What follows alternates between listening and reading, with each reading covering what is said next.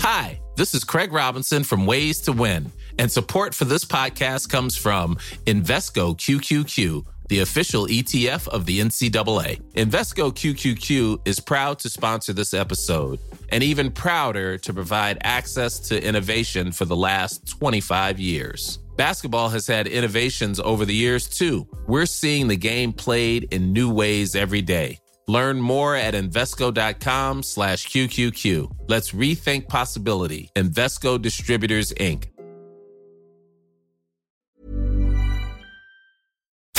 You're listening to C103's Cork Today podcast. Phone and text lines are currently closed. As always, we welcome your emails, corktoday@c103.ie. And can I start with a gorgeous email that put a smile on my face when I saw it this morning, and it is from Edwina and her 8-month-old twins.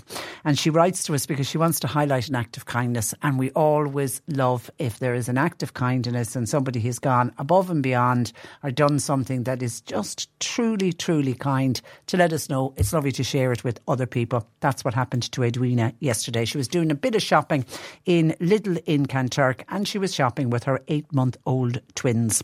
And when she went to pay, her card was faulty. Something was wrong.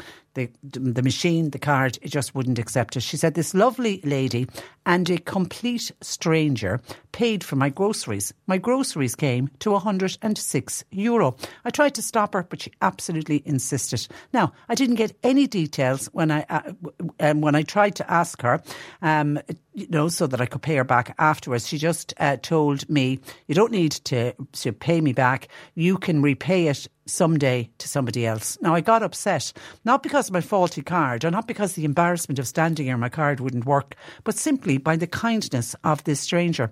Every time I think about it, I actually shed a tear. Please share this story on your programme to restore people's faith in kindness, but also in the hope that the lady might be listening.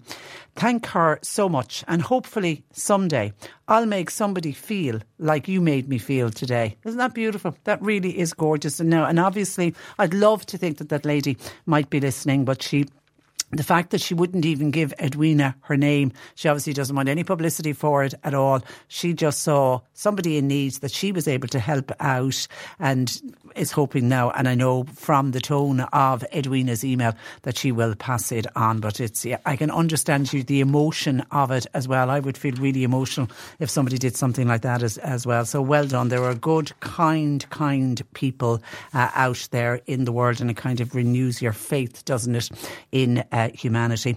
A lot of articles in the papers again today about immigration and about people protesting at immigration centres. And actually, Edward in Douglas has been on to us just about protests at immigration centres, and he says he wouldn't always agree with the Minister for Social Protection, Heather Humphreys, but he said he listened to her yesterday and he has to agree with her comments when she was calling out the protesters at immigration centres and wonders why they're not at work instead of protesting. And this came up yesterday. It was the first leaders' questions in the Dáil. They were back after their Christmas break. Actually, we were joking yesterday morning when we were thinking about them going back into the Dáil and the Senate after the Christmas break. Would the Christmas tree still be up or not, or would somebody have taken that down for them? Anyway, so they were back. It was the first day of the Dáil, so the first day of leaders' questions for the new year. And it looked like Heather Humphreys was taking a number of the questions yesterday. But anyway, she decided to take aim at some of those who were demonstrating against refugee accommodation centres. And I quote, this is what Minister Heather Humphreys said yesterday. "It is a wonder how some people can be at protests in the middle of the day when everybody else is working. We have had to announce more work permits recently. Why? Because we cannot get staff in certain sectors." Heather Humphreys told the Dáil that over the last decade, PRSI contributions from foreign nationals has boosted the exchequer by 17 billion. She says this is coming from foreign workers in our health service, in hospitality sector, food processing plants and other key sectors. This is helping us to pay for the pensions in this country, and is also helping to pay for the unemployment benefits. And I suppose in a way having a pop that if some of the people are protesting are claiming unemployment benefits, it's very possible possible that it is immigrant workers that are paying their dole every week. Now, Michael Lowry was also speaking yesterday. Obviously, Michael Lowry is the independent TD for Tipperary, and he's also a TD who normally the government can count on for support, but obviously he's in the throes of immigration and how immigration is affecting his area with what's going on in Roscrea. He was speaking yesterday, and he criticised the government for its handling of the situation in Roscrea in his own constituency. He said the fact that the government has agreed in principle to now purchase a community hotel in the area immediately after handing one over to be used as asylum centre shows that they're making it up as they go along. He told it all that the government is now on the run on its immigration policy. He said, how many times have we heard from ministers in this House that there should be consultation and that there should be communication? In the case of Roscrea, there was no consultation, and with the current system, we are not getting consultation or openness and transparency. What we are getting, he said, are deals done, contracts signed that are shrouded in secrecy until the very last minute.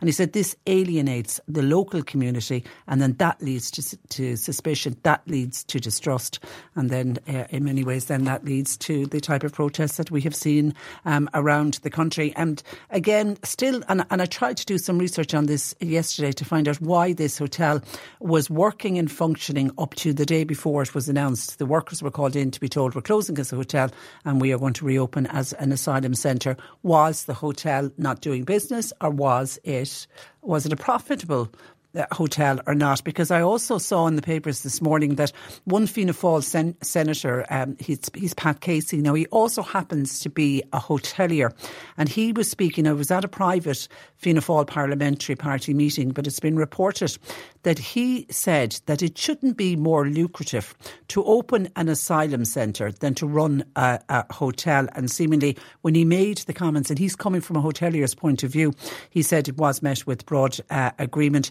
Now, he also told, reading this in the Daily Mail this morning, he also told the Daily Mail that hoteliers are opting for what he says is an easier life, given how lucrative providing accommodation to the state to house migrants has become.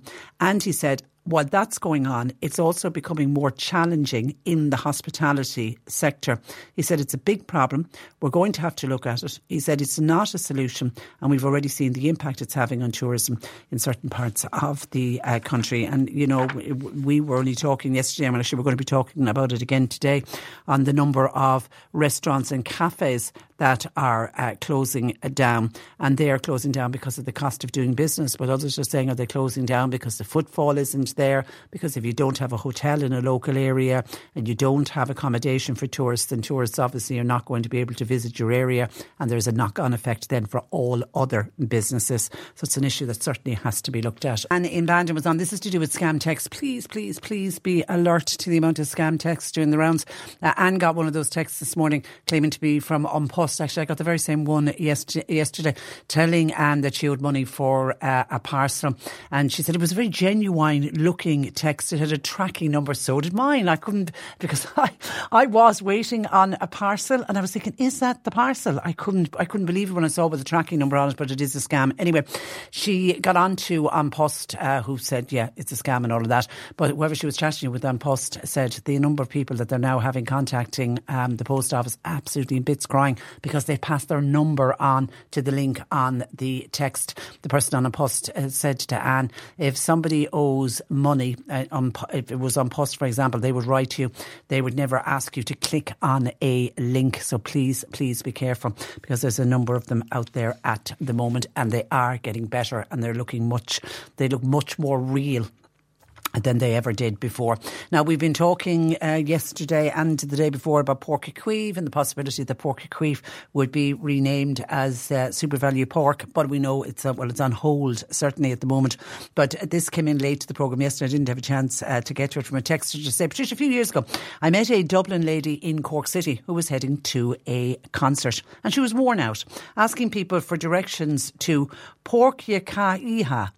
I noticed her and her companion as she was walking in my direction, stopping people repeatedly. But with every person she stopped, they were getting a shake of the head from everyone. They were looking a bit upset when they finally got to me. So I asked, look, are you okay? Can I help you in any way? And they asked me for directions. They were trying to get to a concert venue. I now understood why everybody asked before me had shaken their heads, because I too had never heard of Pork Yo Ka Imha. I asked what was on there, and the woman said, I can't believe that nobody knows the venue where Rod Stewart is playing today. Realisation dawned on me, and I smiled, explaining that the name wasn't pronounced as she was saying, and I instead directed her to Porky Queeve. Corkonians just won't accept any name change of their beloved pitch. Yeah, I'm sure people have struggled when you see Porky Queeve written down, and it's not your native language. People certainly would struggle with it. And yesterday then, thank you for that. Yesterday also, when we were talking about the cost of doing business, and for businesses, for small businesses, restaurants, cafes, etc., and how businesses are really struggling at the moment. And a lot of businesses are trying to keep their prices as low as they can, because some businesses feel if they put up prices too much, then customers won't come in. Well, that led to some people saying that they have noticed prices have increased. For example, Ria in Skibbereen says, Patricia, what she feels is one of the biggest rip-offs is a bowl of vegetable soup. She said most times if you go somewhere and you order a bowl of vegetable soup, it'll be a pretty small bowl. And we all know that it's the blitzed up leftovers warmed in a small cauldron type pots that are very economical on electricity. Myself and my husband have decided we will not return to a cafe or a hotel that charges anything more than €7 for a small bowl of soup. And that's from Ria and her hubby in West Cork. Thank you for that, Ria. And then somebody else said, I went into a local hotel. The full portion of carvery was €14.50. When I asked how much the half portion was, I was told €12.50, just €2 off for the half portion. I would never go back there again. I think that's a rip-off. In its latest report on insolvencies, PricewaterhouseCoopers, PwC, estimated that as many as 1,000 businesses will close this year, with most of them SMEs in the retail and hospitality sectors. West Cork Independent Dáil Deputy Michael Collins feels an emergency mini-budget is required to try to halt what he calls the hemorrhaging of small business closures. And Michael Collins joins me. Good morning to you, Michael. Good morning, Patricia. I suppose let's look at hospitality sector first, because there's a lot of focus on hospitality, because unfortunately we're seeing so many closures. Are you particularly worried that we're losing too many of the smaller cafes, the smaller independent restaurants, especially in a rural area? Well, absolutely, and the social fabric is being ripped apart in little towns and villages that have lovely cafes and small-time restaurants and larger restaurants, for that matter, that are closing. So it is a very difficult situation many of these cafe owners and restaurant owners and hoteliers are facing at this present time. And more than, in relation to the restaurants and cafes, there's more than 280 after closing in the last 6 months, and 48 alone in November 2023. So there is a serious crisis here. And I'm not happy with the response or the non-response from both ministers for finance and the government at this present time. These cafes were pleading with the minister, and cafe owners and restaurant owners and hoteliers were pleading with the minister, and publicans for that matter, not to increase the VAT rate from 9 to 13.5%. And they ignored. They told them this what was going to happen. And both ministers, and they both ignored it, and they put the VAT rate from 9 to 13.5%, which has now seen business after business throughout the country, throughout West Cork, throughout Cork County, throughout Ireland, closing their doors. And this is a huge hammer blow to local communities, and it's leading to very, very serious anger and hurt out there, because most of these cafes, restaurants, hotels and pubs, they're all employing 10, 12, 15 or 20 people, maybe in some cases a lot more, especially when it comes to hotels. So they need a package there to protect their businesses and the ministers are not acting quick enough. Yeah, but the argument that's always put forward whenever we talk about the VAT rate for hospitality, and I only heard the Taoiseach Micheál Martin make the very same argument again earlier this week when he was asked about it. Whenever he's asked about bringing it back down to 9%, he cites that when it went down to 9%, there were certain hotels who actually put up their prices. They didn't put down their prices. Now, we all know what he's talking about there. They're hotels in Dublin. Do we need to have a splitting of the VAT rate, one for the food sector and one for accommodation? We certainly do. But Patricia, the problem that I have and the annoyance that I have and the frustration is that the government have not moved to do anything like this, or haven't been, been active on this issue, which they should have been. They can't wait. It's no point for the Taoiseach to turn around and say, well, we had to increase the VAT rate because of this, that and the other. When you look at 280 businesses closing and the amount of job losses in local towns and villages and loss of a great service in that town and village, you have to be active and make some moves. Now they're talking about changes to the warehouse. The debt warehousing, yeah. But that's again kicking a can down the road. That's a debt that some of them can't even pay or consider paying. So they're saying, okay, we'll let you off for another while without paying that, but it's only kicking the can down the road. We have the third highest VAT rate in Europe. So it was a greedy tax take by the government. Businesses were hit by energy costs. They were hit with suppliers increasing their costs. I speak to a lot of publicans, going to do a lot of clinics in pubs.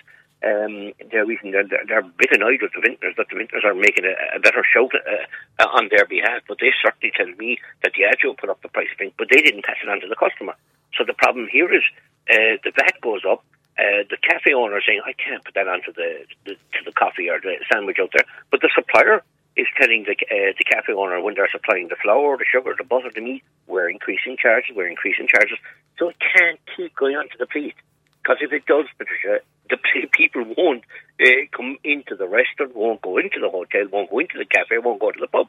And this is what happened here. And the government had their eye off the ball completely off the ball, because everybody sat around the table with them and showed them the figures and showed them and told them where the profits, where the losses are, where their businesses were going to go, and they choose to ignore them, please. Okay, I did see Simon Coveney, the minister, the enterprise minister. He met with, I think it was another restaurant association yesterday, and he said that the government is working on a number of policies to alleviate pressure on the sector. Would you take comfort that there is obviously work going on behind the scenes?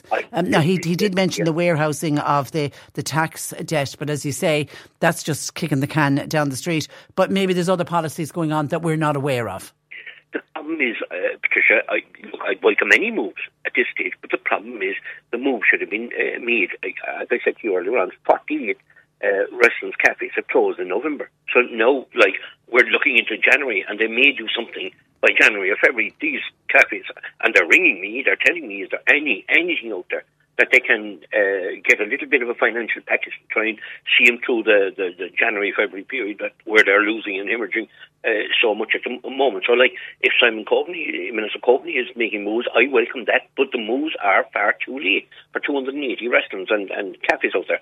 So all this should have been looked at the last August, September, and right before the budget, and see what kind of a package. Make sure you knew what those sectors needed, not start saving them when most of them are, when 280 of them are gone to the wall, and left it too late for a lot of these people who lost their businesses. A lot of people are extremely upset out there at the moment. Yeah, and I have heard the call as well that really for the restaurant sector in particular, but this would be a lot of small businesses as well, that they have been asked, a lot of things have been pushed their way in a very short period of time. I mean, they've had, the increase in the minimum wage, there's the pension auto-enrolment, there's the extended sick leave, and there's increased PRSI.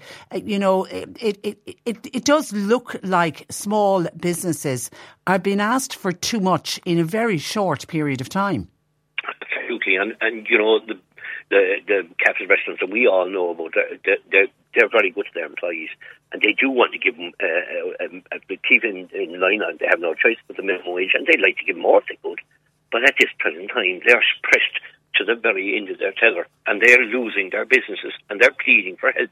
and the government isn't listening, and didn't listen for the last 7 or 8 months before the budget. There should have been a package to try and save these businesses. Try your best to keep businesses to survive, and then you have employment continuing in local communities and businesses not closing in local communities. So yes, like the sick leave, there seems to be so many changes, and tis the man or the woman that's employing someone is having to take that hit week after week after week, and they can't take it. And unfortunately, we've seen what is now a crisis erupting in that sector, and the government not active in any way, shape or form as of up to now. What's going to happen in the future, I don't know. I've written to both ministers. I haven't received a reply other than the usual automated reply. It's not good enough. Okay. And of course, we are seeing energy prices coming down, but they're coming down from a very high base. I mean, energy costs are still, I think they're still at 80% higher than they were before they started to escalate. I think gas prices are double what they were just a couple of years ago. So even though we are seeing reductions in energy prices, they're not coming down fast enough. No, unfortunately, and again, maybe extra pressure should be put on the energy companies out there that are making mass profits, huge profits. Now, I have nothing against a business that makes profit, because if you don't make profit, you go bust, basically. But if they're making mass profits, somebody needs to step in and take control here, and not stand at the outside saying that we can't interfere in the running of their businesses. We certainly have down through the years have bailed out banks, we bailed out this, we bailed out that, but we seem to have no say when it comes to, maybe sitting around the table and forcing energy companies to reduce their energy costs immediately, because that would have a knock-on effect here for local businesses. While it is decreasing, it's not decreasing fast enough, and it's not decreasing. Right, so a mini budget, you feel, is the answer. And of course, somebody's saying, well done to Michael Collins for raising this. A mini budget is the answer. We know that the government has money, so it would be able to help out the small and medium businesses. Yes, they're continuously telling us that I hate to say a wash of money, but that they have plenty of money. But at the end of the day, they had an opportunity in the budget there just before Christmas to deal with this issue. They haven't dealt with this issue, and now we find that there's businesses going to the wall. We have to have some sort of a mini budget. They'll cover it up and call it something else. But like these, like the talking about the changes to the warehousing scheme, that's going to go nowhere near what's needed here. You need to go take the 13.5% back to 9%. And yes, if there's a separation between hotels and others, that has to be done. But all that's there. These issues are in place for the last number of years, and nothing's happened. And these businesses are going to the wall. And we're talking about 280, 48 in November. You're talking about there could be another 200-300, Patricia, because I know it from listening to people. And I did say at the start of the programme, I was looking at that insolvency from PwC, and they reckon 1,000 is going to go this year alone. Okay, listen, Michael, we leave it there. Thank you for that, and thanks for joining us on the programme. Good morning to you. That is Independent Dáil Deputy for West Cork. That is Michael Collins. Somebody says, with regard to hospitality suffering, particularly the ones in the city, the listener feels, I no longer venture into the city between the introduction of travel restrictions, reduced width size for vehicle travel lanes. There's now bicycle lanes everywhere, bus lanes, which in conjunction with Irish weather conditions are relatively unused. And of course, parking. All parking spaces are taken and turned into pedestrian areas that are also relatively unused, while we, the motorists who hail from the county of Cork, are kept out. And when we do find a parking space, we have the watchful eye of the parking attendant in all directions. It's a pity that those parking attendants are not members of An Garda Síochána, because then when you park your car, you feel your car is going to be safe while you go in to eat a fine meal in a restaurant.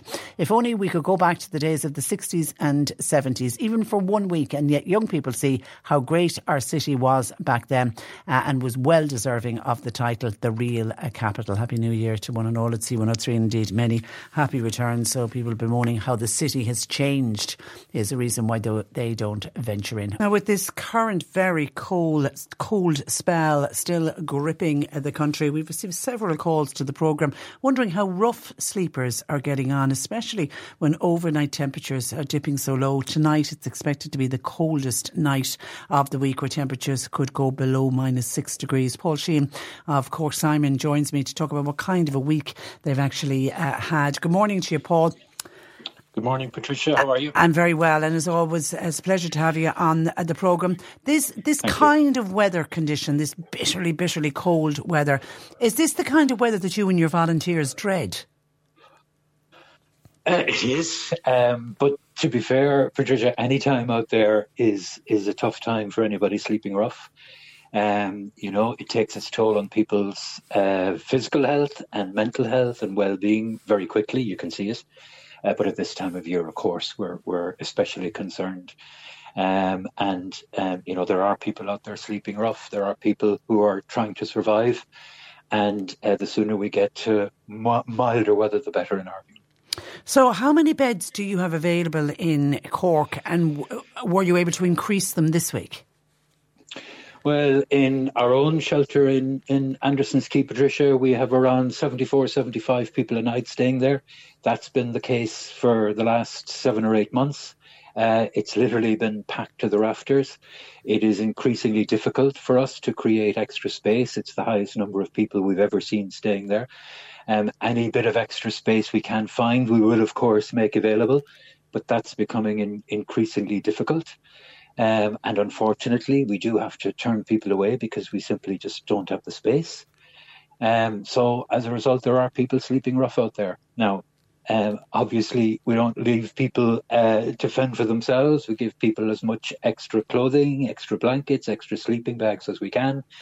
And we make sure to check in on them every morning. And we do really encourage people to come into the day service in the morning, which opens at around 9. It's for people sleeping rough, but, make sure they get respite from the cold and get hot breakfast, a hot shower, a change of clothing. And that's important. That's got to be extremely hard on you and volunteers to be able to say, sorry, we're full, knowing that somebody wants to come in out of the cold. Of course it is, Patricia, but it's nowhere near as hard as it is for somebody who has to walk away and find somewhere to bed down. Bedding down in the city centre is not safe. Let's be frank about it. People try to find somewhere where they're hidden away, and somewhere that might get them out of the wind. But that can be difficult and challenging. And where do they go, Paul? Well, some people are very visible, and I'm sure anybody walking in the city centre in the mornings or in the middle of the night will see people. But that's only the tip of the iceberg. Quite often people will move beyond the city centre to find somewhere that they're not so visible, that offers them some level of safety, if that's possible when you're sleeping under the stars. And that gives them some level of security themselves, that they might get a bit of shut-eye during the night. Most rough sleepers will tell you that they sleep with one eye open anyway, Patricia. So, the quality of sleep is going to be pretty much zero. So have you an average, if there can be an average figure, on the numbers? That, for example, how many do you reckon would have been sleeping on the streets last night, which was bitterly cold last night? It was. And, it's been... we see the temperatures dropping to 0 and -1, but there's a wind chill too, Patricia, and people might be familiar with that. And because of the wind, it might drop to -3, -4, -5, But it really varies from night to night. Some nights you might see 10, 11 people sleeping rough. Some nights you might see upwards of 20, 25, 30 people sleeping rough. It does vary from night to night. And, we don't have the resources to go to every spot that we know where people are sleeping rough every morning, but we do our best to get there. I mean, I've been out with the outreach team once or twice in weather like this, Patricia, and, they head out there not knowing what to expect in weather like this. You meet people at 6 a.m. who are up and about, just moving to try and get some warmth into their body. You see people who are just about waking up. But I think that the worst of all is, having to wake people up just to make sure that they're okay. And the sense of the relief you see on people's faces, just that there is somebody there checking in on them is palpable, And when we, as I say, we had a number of calls in this week from people wondering and asking about rough sleepers. Is one of the reasons that we reached out to you. But, lots of people, when they talk about rough sleepers, they speak about that they're all Irish people. Is it the case that some of them are migrants as well, Paul? Of course, yeah. I mean, we live in a multicultural society. It's to be expected that you will see some people for whom it hasn't worked out, and you end up sleeping rough. Sometimes I think for that group of people, it's the worst of all because they're completely disconnected. They're in a city that they're not as familiar as you or I might be with. They're, might not have as good social support networks as you or I might have. They're completely disconnected from family. Quite often they might even be telling their family that they're sleeping rough. And they are, I think, of all the groups of people sleeping rough, the most isolated and possibly the most vulnerable.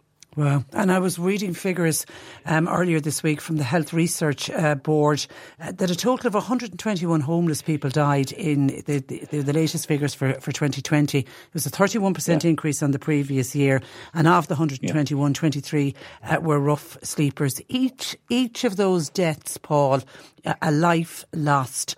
They don't seem to get as much media attention as they would have once upon a time. Yeah.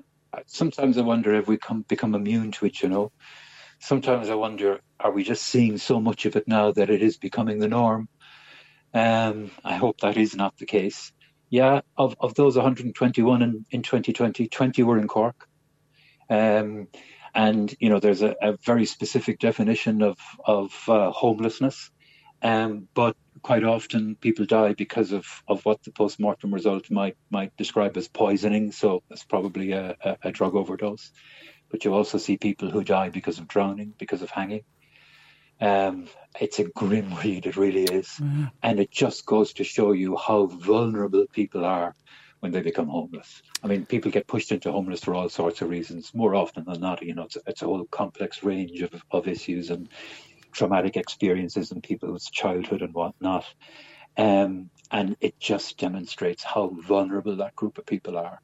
And, the humane thing to do is to address it and address it effectively, because everybody deserves their life to live as best they can.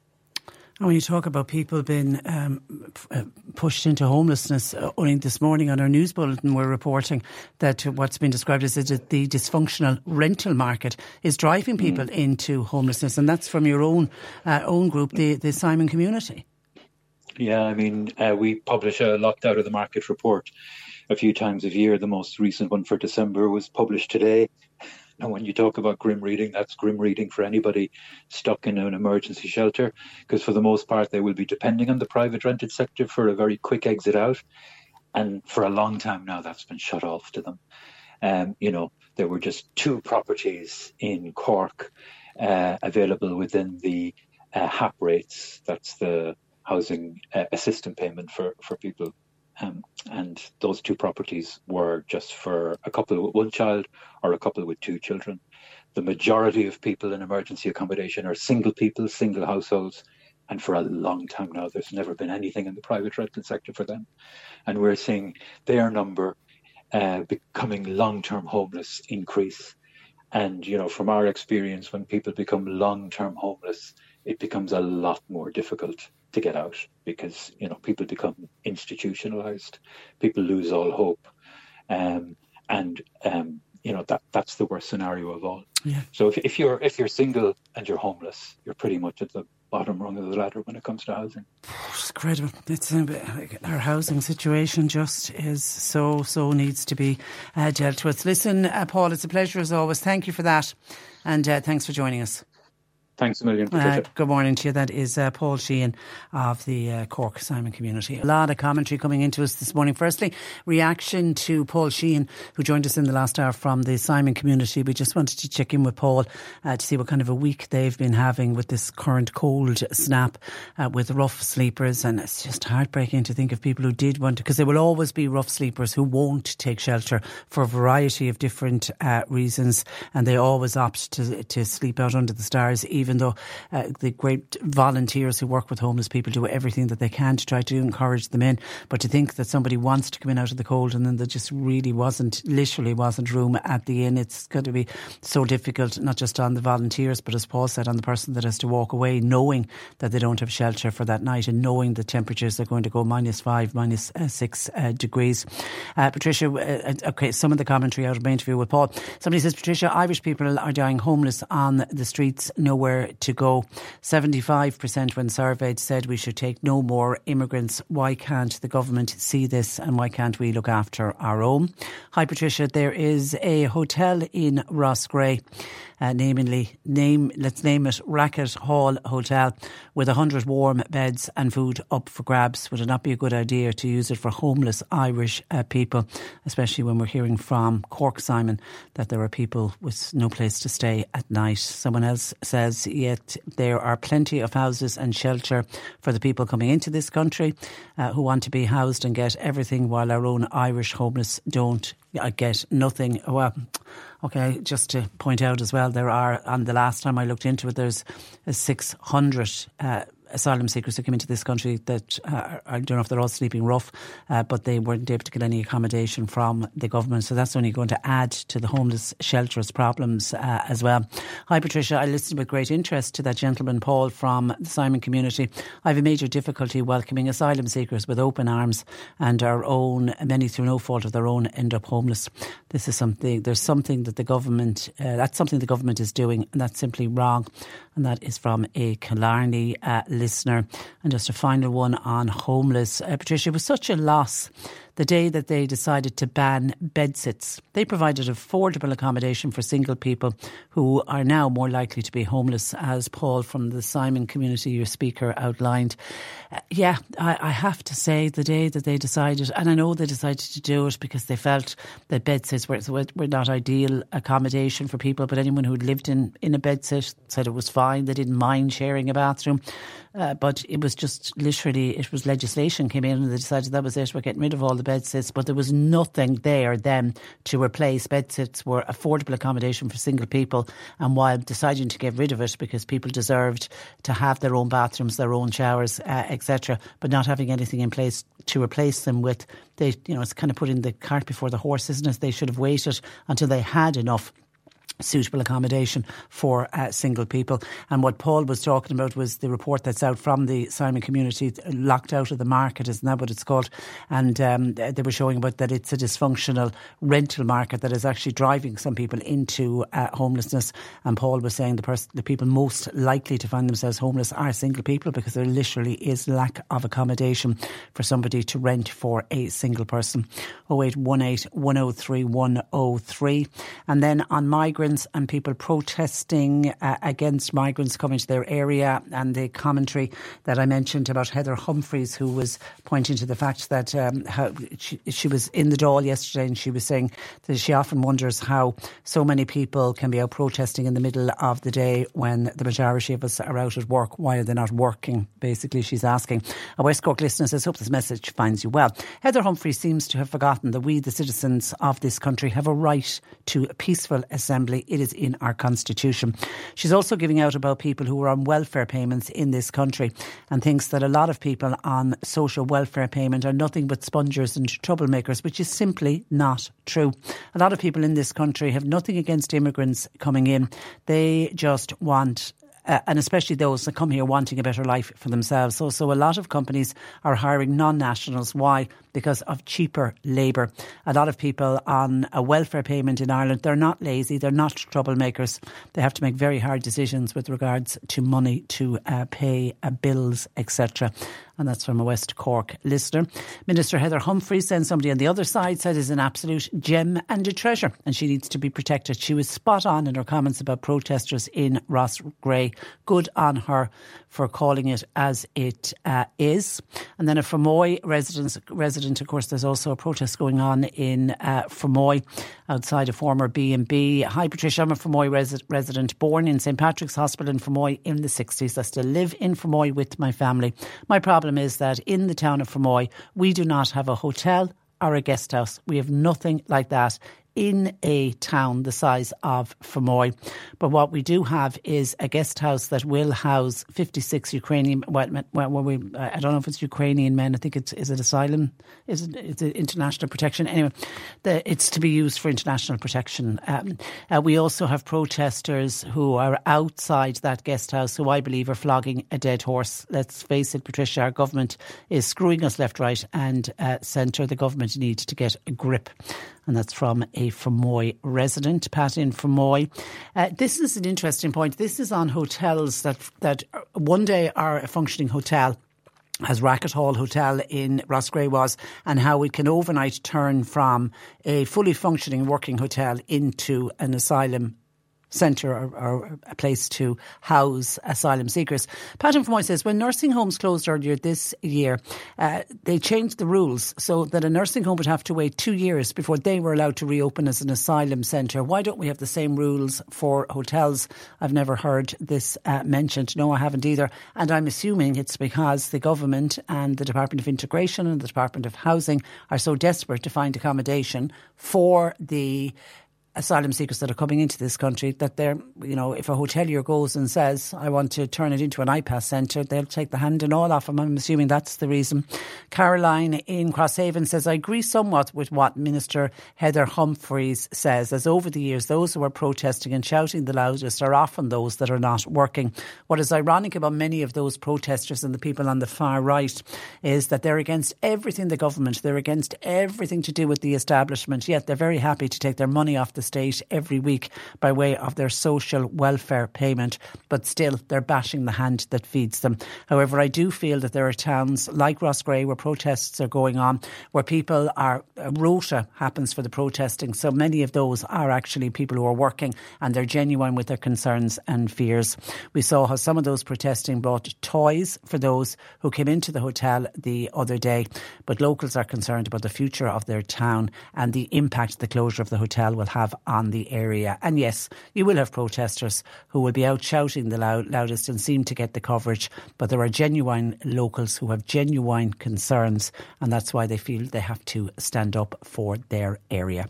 0818 103 103. Michael in Skibbereen says, I was delighted to hear that email that you read out at the start of the programme from that lady Edwina and her twins, and the lady who was standing behind her in Lidl in Kanturk, who paid her for her food shop €106 because Edwina's card was playing up. Michael in Skib says, isn't it great to see and hear that there are really decent people out there? Yeah, I loved that email as well. And then Michael says, with regard to those protesting, it's the government, Michael says, are to blame. They're lying to the people. I feel if they were more honest, if there was more open consultation with local people, for example, if they say to a local community that building is going to be used for X, Y and Z, Michael reckons there would be no problems, but people hate lies, and that's why people are angry. Well, I know the Department of Integration was saying that they sometimes cannot give too much advance notice on a particular building that they're going to use as an IPAS centre, because they're fearful that the building will be targeted, and they're fearful that it'll be targeted for protesters, or worse, it'll be targeted and maybe an arson attack, as we've seen in the past. So it's one of the reasons that they have to give not as much notice. But yeah, I know the point you're making. There should be more open and frank consultation. And then, thank you for that. And then on Carvery lunches, and this was kicked off when somebody was talking about how restaurants have put up their prices, and I was saying it's to do with the cost of doing business, and there's a fine line between what customers will be able to afford, and there's a line then if cafes and restaurants and hotels charge too much, there's a tipping point and people simply won't go. Footfall goes down, business goes down, and then you could end up with a closure. Stephen says, I had to smile when I heard your listeners comment about the price of Carvery in a local hotel. I had an identical experience just before Christmas. I went into a certain well-known establishment and I saw that the Carvery was on offer for €14.95. Wasn't really that hungry. And I said, could I just have a half portion of the Carvery? And the lady, or the gentleman serving, said, absolutely no problem. Stephen went to pay and it was €12.95, just €2 off. I felt it was a bit mean and a bit petty, if you ask me.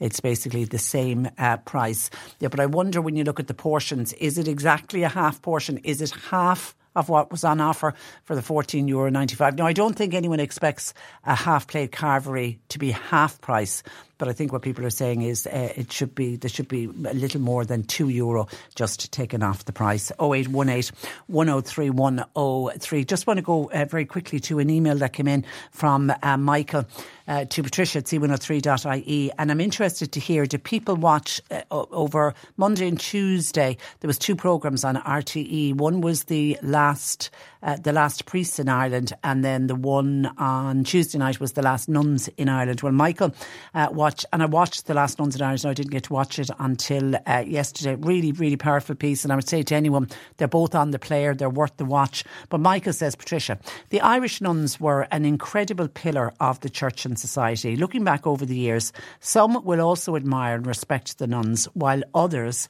will only portray them as otherwise, but genuinely they should stand up with their hand on their heart and tell the good that the nuns did in this country, where others failed miserably, especially parents and governments. Now, Michael has a different view on nuns, because I know whenever we raise the issue of nuns, we will have people listening to this programme who were very hurt in the past at the hands of nuns. And I fully understand it's very hard to get over that hurt. But Michael is seeing nuns from a different view. So he says, nuns were used and abused by the arms of the state and society as a matter of fact. They served their country well and paid a high price for it. They served as mothers to children when parents couldn't or mothers wouldn't be allowed. Each and every child born has a father and a mother. In times past, if a teenage girl fell pregnant, she was classed as a woman of a lower socioeconomic group or a fallen woman, and was practically ostracised by both family and society. They were sent away to the nuns, very often on the carrier of a bicycle in the middle of the night, some never to return. Where were the fathers? Very often happily married men are often employers while these ladies' lives have been destroyed. The nuns established many hospitals, nursed the sick with great care and comfort while dying. They established schools, convents and other institutions that would never have been established only for them, as the government couldn't do it. They ran hospitals like clockwork.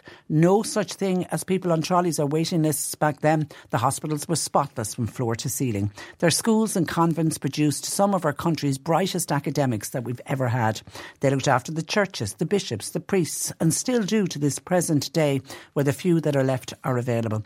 Look at the outstanding work they have done with the homeless and are still doing. I could fill another page, but that's enough for one day. Thanks to the nuns of this country for the tremendous work that they did for the people of Ireland, and I hope and pray that they will one day become leading lights in this country again. Never ever underestimate the power of prayer. Thanking you, and that's from Michael.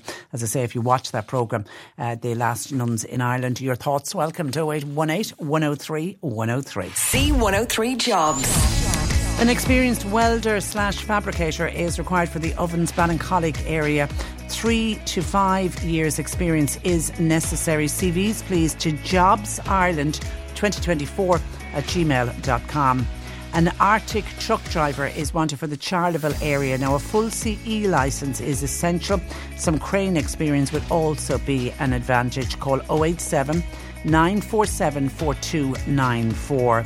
Excavator drivers, banksmen and general operatives are wanted for a full-time position in trenching works throughout West Cork.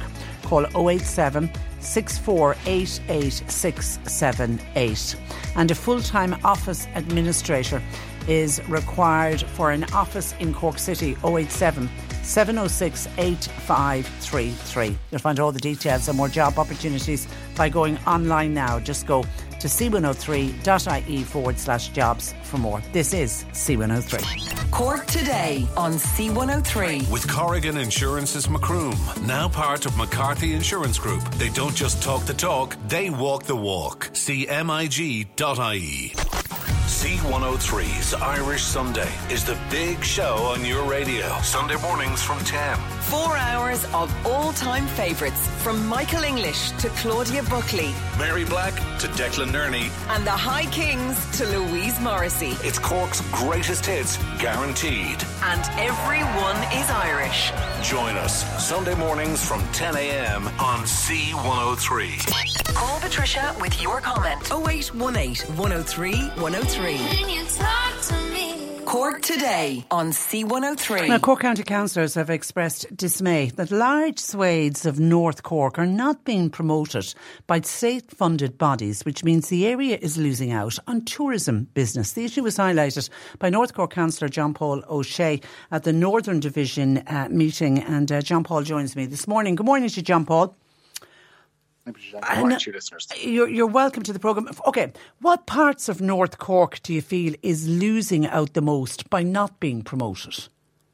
Well, I suppose, British, to give you a bit of context in this, we've all heard about, I suppose, the Wide Atlantic Way and Ireland's Ancient East. They're the Fault Ireland national tourism brands that are available across the country. And we've had a new one joined in most recent times, the Munster Vales, who are a brand promoted by Fault Ireland as well. And now the latest one is the Ireland Hidden Heartlands.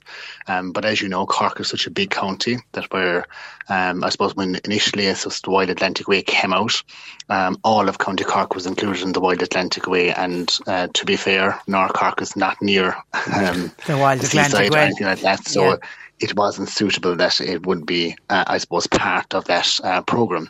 And then North Cork was moved to Ireland's Ancient East by Fault Ireland, and unfortunately that has now ceased again, and now we've joined Ireland's Hidden Heartlands. But I suppose I've been following this for the last number of years and trying to promote the tourism capabilities in North Cork, and unfortunately, the Ireland's Hidden Heartlands, the latest, I suppose, national tourism brand that North Cork is part of, only encompasses the Ballyhora region of North Cork, which includes, say, from Liscarroll down towards Charleville and on towards Mitchelstown. So it leaves out a huge area in North Cork which is not being promoted from a tourism perspective, which I think is unacceptable. Do we know why it's been excluded? We don't, and I think Cork County Council has a huge responsibility here. And I was very, very clear in my, recommendation on Monday. Cork County Council has executives sitting on these boards in terms of the Munster Vales and the Ireland's Hidden Heartlands. And we should not, as a local authority, be dividing up in our Cork and giving some bits of it to a national tourism band and leaving the others out. Effectively, what we have here this morning, our producer, as we speak, is that we have West Cork and Mid Cork looked after by the Wild Atlantic Way. We have Ireland's Ancient East looking after East Cork. And we have Ireland's Hidden Heartlands looking after a scalp of North Cork. And all other areas in North Cork, which includes Fermoy, back to Mallow, and back to the Duhallow region, which I represent at the moment. And that is all being not supported by any tourism brand in the country, which I think is unacceptable. So I think it's up to Cork County Council's Tourism Directorate now to make sure we have all of North Cork included in some tourism brand going forward. What's this Munster Vales one? That seems an obvious one, does it? That we could go into that? And it's a wonderful brand. They're a company that was set up and are associated with Tipperary County Council. And would you believe it, Cork County Council funds them to an element every single year. But they have only decided to take in a certain area, which is the Ballyhora region area of North Cork, in the promotion of their tourism from around. So they cover like Tipperary, Limerick, some elements of North Cork, as I said, down into Waterford. And it's a wonderful tourism brand. And you see them advertising a lot of what's available from a tourism perspective right across those areas. But I think it's unacceptable and I think all my colleagues in Cork and the Northern Division of Cork County Council supported this on Monday. It's unacceptable to be dividing areas in North Cork and advertising one area and then not advertising the other. Okay, can you explain to us who decides which area goes into which particular tourism brand? Well, each one of these tourism brands are set up by Fault Ireland and supported by Fault Ireland, and they have a board. And I brought this matter up 3 years ago. Vales decided to accept elements of North Cork and not accept the full elements of it. And we took it as a council that time to ask for the Munster Vales board to take on board the entire North Cork region. And that was rejected at that time. But I think we do need to go back and ask that the entire North Cork region is included. I represent North Cork. I don't represent one area and the other area not included. It's important as we kind of promote the area of North Cork to make sure that the whole area of North Cork is included going forward. And it doesn't make any sense. This Mother's Day, celebrate the extraordinary women in your life with a heartfelt gift from Blue Nile. Whether it's for your mom, a mother figure, or yourself as a mom, find that perfect piece to express your love and appreciation. Explore Blue Nile's exquisite pearls and mesmerizing gemstones that she's sure to love. Enjoy fast shipping options like guaranteed free shipping and returns. Make this Mother's Day unforgettable with a piece from Blue Nile. Right now, get up to 50% off at BlueNile.com. That's BlueNile.com. Planning for your next trip? Elevate your travel style with Quince. Quince has all the jet-setting essentials you'll want for your next getaway, like European linen, premium luggage options, buttery soft Italian leather bags, and so much more. And is all priced at 50 to 80% less than similar brands. Plus, Quince only works with factories that use safe and ethical manufacturing practices. Pack your bags with high-quality essentials you'll be wearing for vacations to come with Quince. Go to quince.com/pack for free shipping and 365-day returns. Hi, this is Craig Robinson from Ways to Win, and support for this podcast comes from Invesco QQQ, the official ETF of the NCAA. Invesco QQQ is proud to sponsor this episode, and even prouder to provide access to innovation for the last 25 years. Basketball has had innovations over the years, too. We're seeing the game played in new ways every day. Learn more at Invesco.com/QQQ. Let's rethink possibility. Invesco Distributors, Inc. To leave one area of North Cork out of a tourism brand when all the other areas of County Cork are included in some brand. There's an absolute level of unfairness there. What attractions are in the area that you believe should be promoted, and by not being promoted, they possibly are missing out? Yeah, well, as you know, Patricia, from living yourself in North Cork for the last number of years, we're very, very lucky in North Cork. We have a lot of mountains, we have a lot of walkways, we have a lot of architecture, and we've invested an awful lot of money from Cork County Council perspective in promoting those tourism facilities right across Cork County and North Cork. We have invested huge monies in terms of our walkways and our mountains. We've invested huge money in Mallow Castle, for example, in the last 5 to 6 years, and that's not included in any tourism brand. But according to Munster Vales, they can promote Donville House and Gardens, no problem, 6 miles down the road. It doesn't make any sense. No. The OPW recently opened Ansgrove Gardens, Patricia, in Castleton Roach. It's not included. And that's a wonderful, wonderful facility. And then, of course, it's an area steeped in the tradition of fishing. Probably some of the best fishing in the country is in that area. In the country, and we have wonderful Irish cultural traditions of music and arts in our areas as well in North Cork with the Home Slieve Rukra, and none of that is included in anything. So I think from talking to people that are in my area of Newmarket, in Kenturk or in Mallow, that I've been talking to in the last number of days since I brought this motion up, is they are really, really disappointed that Cork County Council has let this happen, and it is up to Cork County Council and the Tourism Directorate now to, I suppose, make the case to Fáilte Ireland and make the case to all these tourism brands to make sure that North Cork is not divided into the future and it's all bring forward as one. Yeah, and I read lately, and I was delighted to see it, that Cork is the most Googled county in this country from a tourism point of view. But it means that if parts of North Cork are not included in any of the tourism brands, then they won't feature probably in any of those searches that come up by tourists. Absolutely, Patricia. And my colleague, Councillor Kay Dawson, brought up a very good point on Monday at the meeting that she's from Mitchelstown. But if the people that visited Mitchelstown want to go to the Fermoy and they looked up any of the tourism brands that I've just spoken about, there's nothing in Fermoy included. There's nothing in Mallow included, nothing in Kenturk included, nothing in Newmarket included. And that is just unacceptable. When people come to North Cork, we want them to experience what is available in North Cork and to enjoy a couple of days here. And if you're excluding a cohort of the area, well, then that is unacceptable in my view. OK, Ben in Castleton Roach agrees 100% with Councillor John Paul O'Shea, and he points to the racecourse in Mallow. It's promoted as Cork Racecourse Mallow. It should always have been the other way around, Mallow Racecourse Cork. Listen, we argue that one, Ben, ad nauseum here on the programme when it was originally named.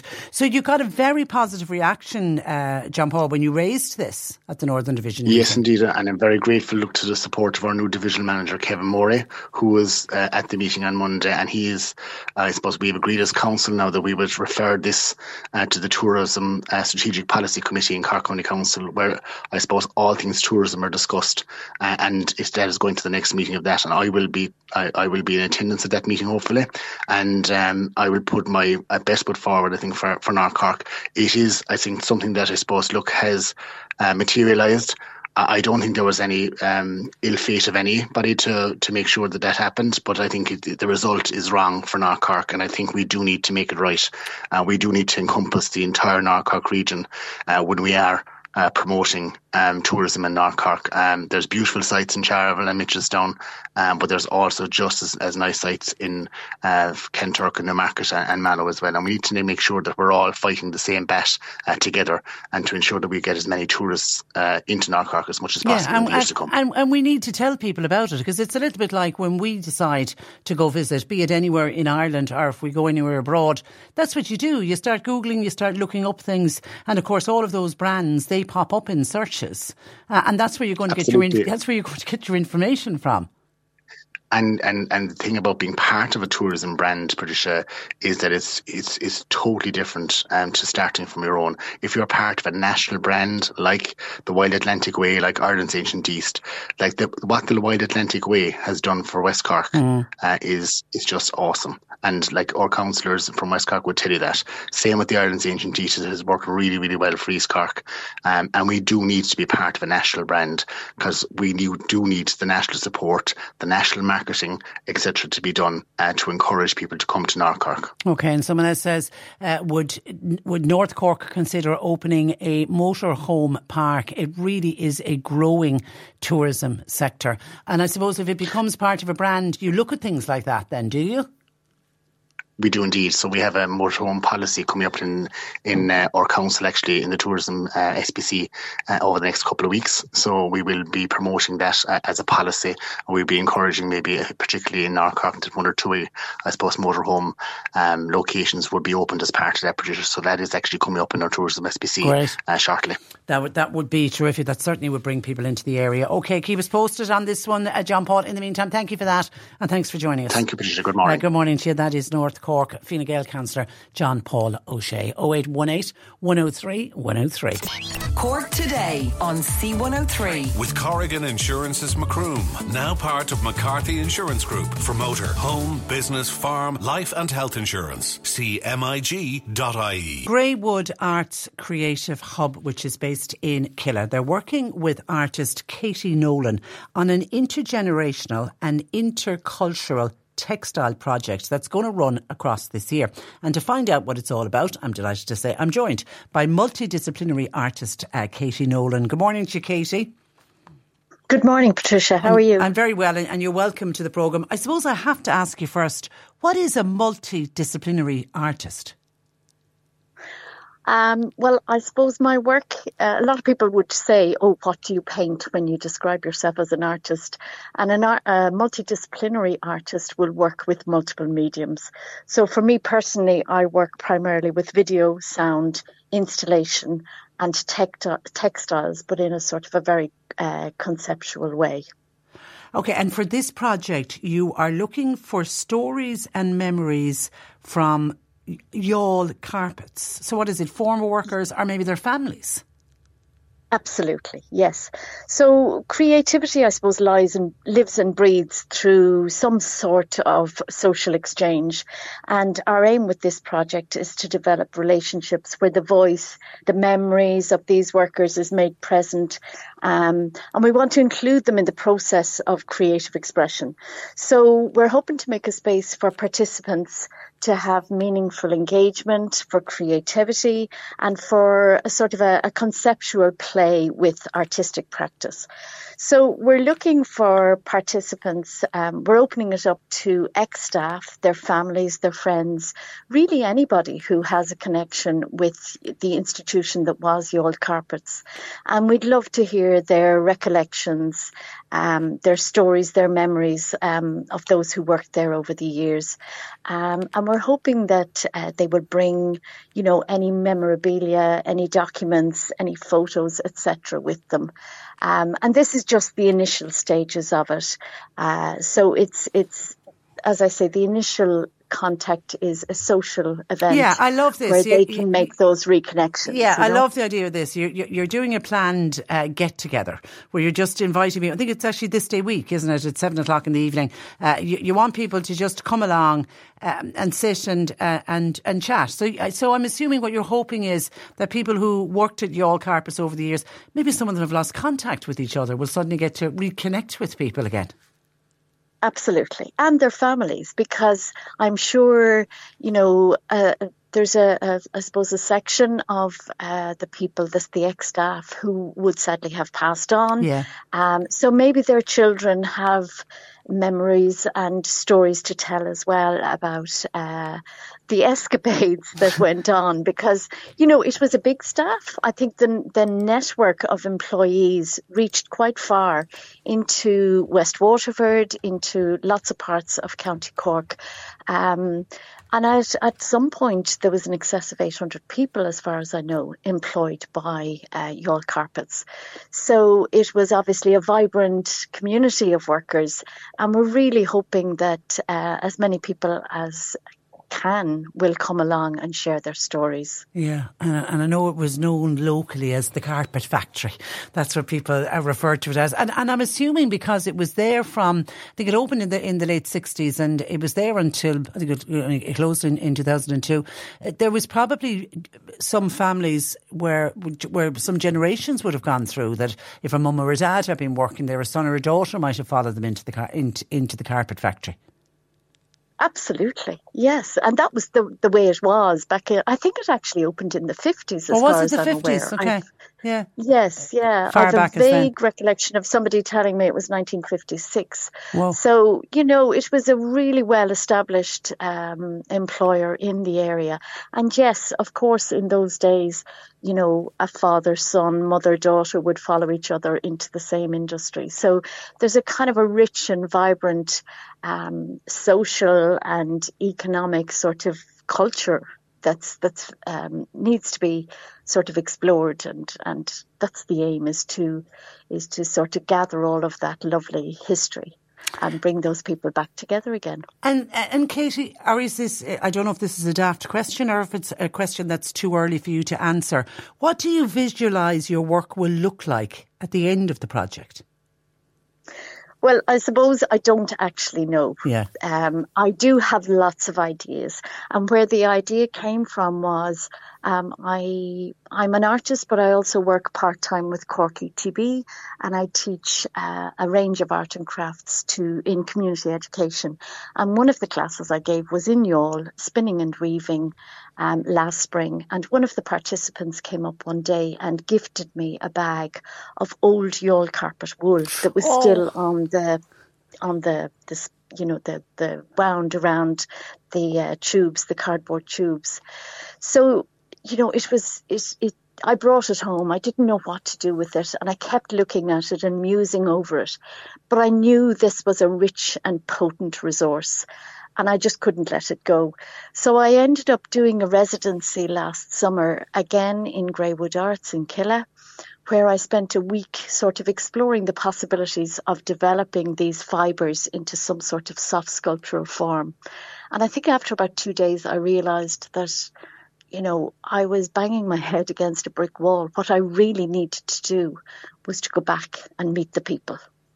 And that's when I contacted the lady who had originally gifted me the Youghal carpet wool. Her name is Kay Donnelly, and her husband is Tom Donnelly, who joined Youghal Carpets as the tea boy in the 50s and retired several years later when it closed as the production manager. So he gave his whole life to this industry.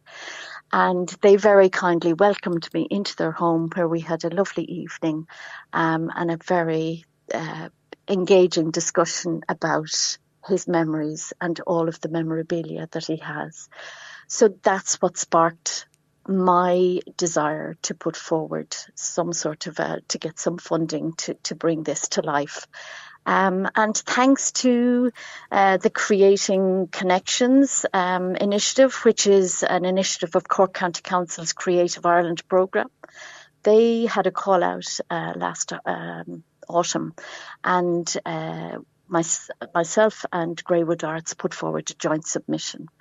So, yeah, our aim is to encompass the kind of socio-economic and cultural heritage of the institution that was Youghal Carpets. Well done. Well done. And you're going to, at this special evening next Thursday, January 25th, 7 o'clock at the Greywood Arts Creative Hub in Killa. You're going to, did I read you're going to do a demonstration on weaving and spinning? Yes. Yeah. So I learned to weave about 10 years ago. Yeah. I had a previous life in the financial services industry, and during the crisis, the financial crisis, I took redundancy, and at 50 went back to college and studied art, something that I had wanted to do all my life. So I did a BA in visual art, and then I went on and I did an MA in art and environment.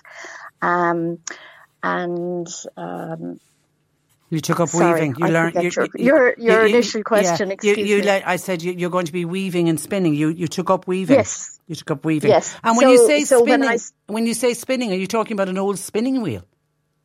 Yes. Oh. Now, it's not an old one. I have a new one that was made by a man in Donegal about 2 years ago. Beautifully handmade spinning wheel. But yes, a spinning wheel. Yeah. But I will also demonstrate one of the most ancient methods of spinning using just a drop spindle. So a stick and a weight. Oh. And so it sounds like a terrific evening as well. Yeah, it should be fun. And I mean, primarily it's about getting people back together. You know what I mean? And giving them the space to, to have their memories shared. So it's about them and about their stories, really. Okay, listen, we wish you luck with it, Katie. And if anybody has any connections at all with Youghal Carpets and you'd be willing to go along next Thursday night, you can email greywoodhq@gmail.com. That's greywoodhq@gmail.com. Katie, I've really enjoyed our chat. Thank you for that, and good luck with the project. Many thanks, Patricia. Thank Cheerio, you. bye-bye. Bye-bye. Some of your commentary coming in.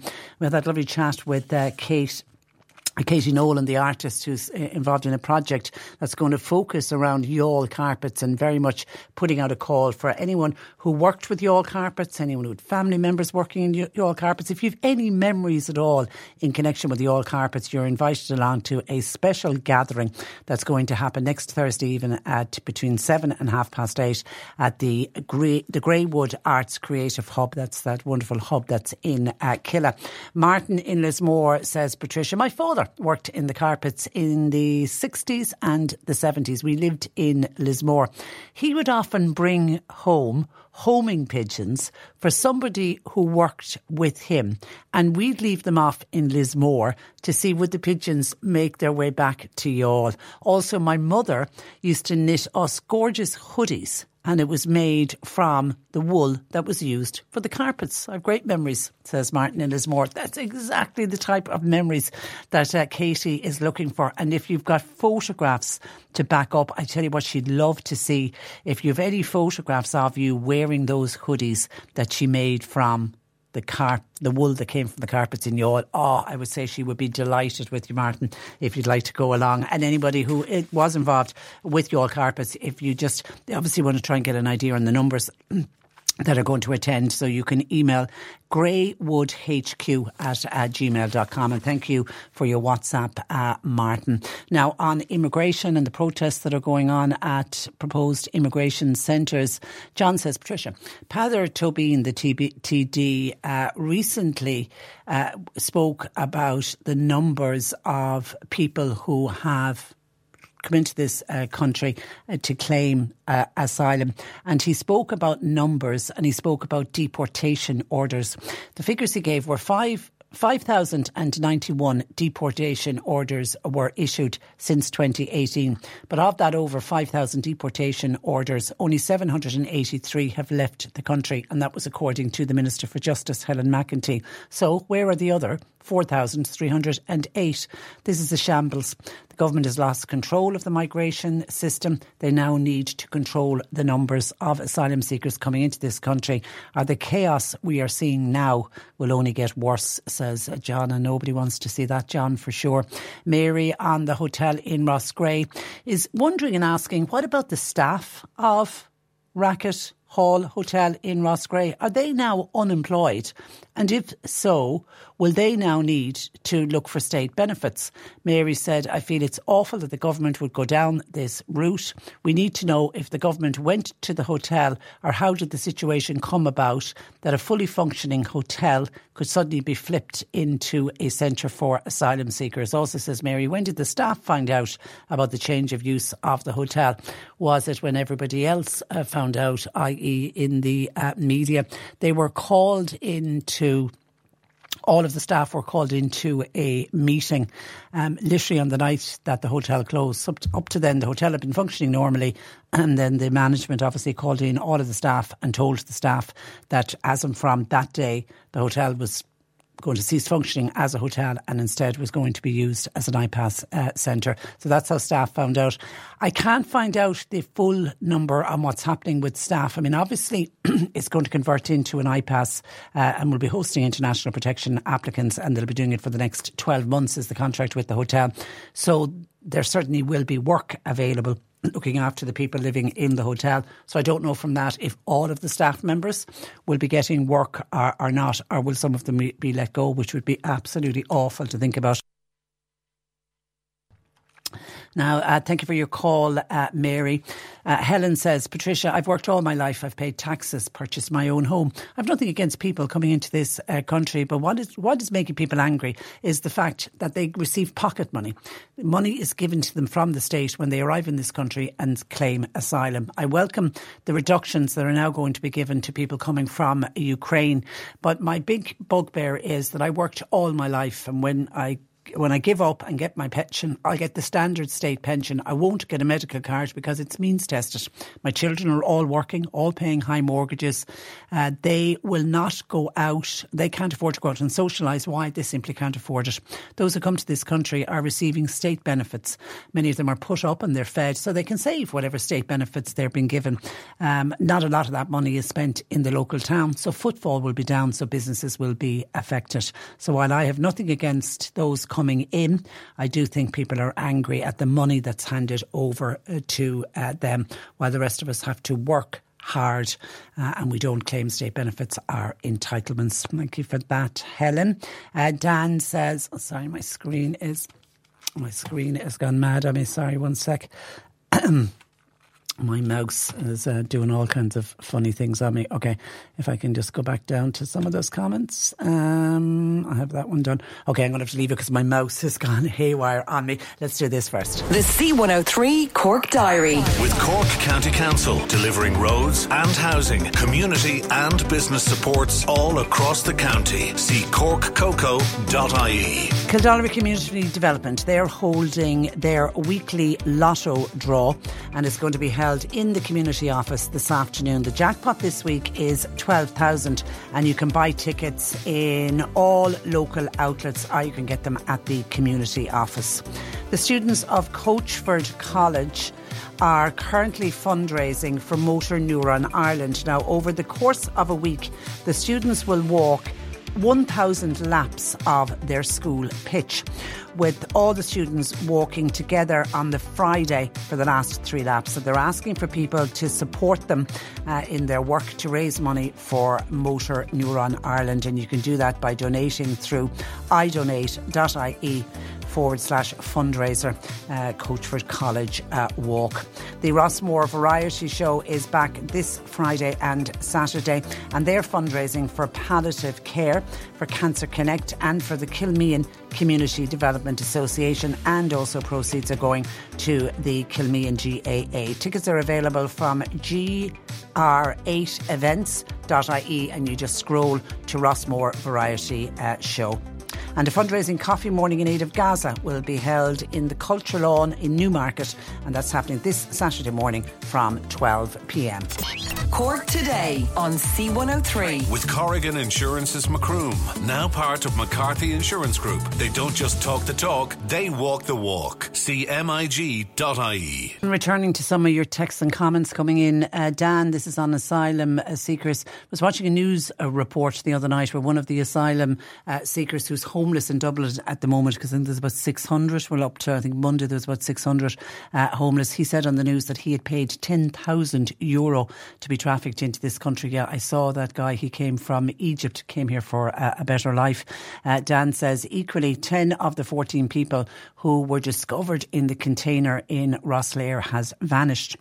I think they were also trafficked for large sums. Surely the method of transfer to Ireland needs urgent attention, with the British law on transfer of migrants to Rwanda to be processed. That was approved yesterday, you know well, where they will end up going to, says Dan. Well, I know the ones that came in Rosslare, they were never planning on coming to Ireland. They were trying to make it to the UK. So the powers that be reckon that's where they've gone. They've gone on a ferry and they've gone over to England, because many people have contacts. They've got family members, so they're going to family, and they just, you know, they don't declare that they're in the country at all, and then they live with family members, and they do it for a better life than what they have come from. And I sometimes think, how bad is the life that they were leading, the ones that get onto boats and ships and do very, very perilous journeys, like getting into the back of a refrigerated truck. Anyway, thank you for your comments there. Just on nuns, when I mentioned that programme that was on TV this week on the last nuns in Ireland, and there was another programme called The Last Priests in Ireland. It's on the RT Player if you haven't seen it. And Michael had watched both programmes, but he emailed us about the nuns, and he has great time for nuns and the great work that they've done in this country. A Kerry listener says, Patricia, if the nuns were all so great, how come so many babies ended up in a sewer dead, only to be discovered by the social historian Catherine Corliss in Tuam? None of the nuns themselves succumbed to the diseases that the babies were afflicted with. And what exactly is meant by good nuns? If they were all that good, surely some of them would have shouted, stop.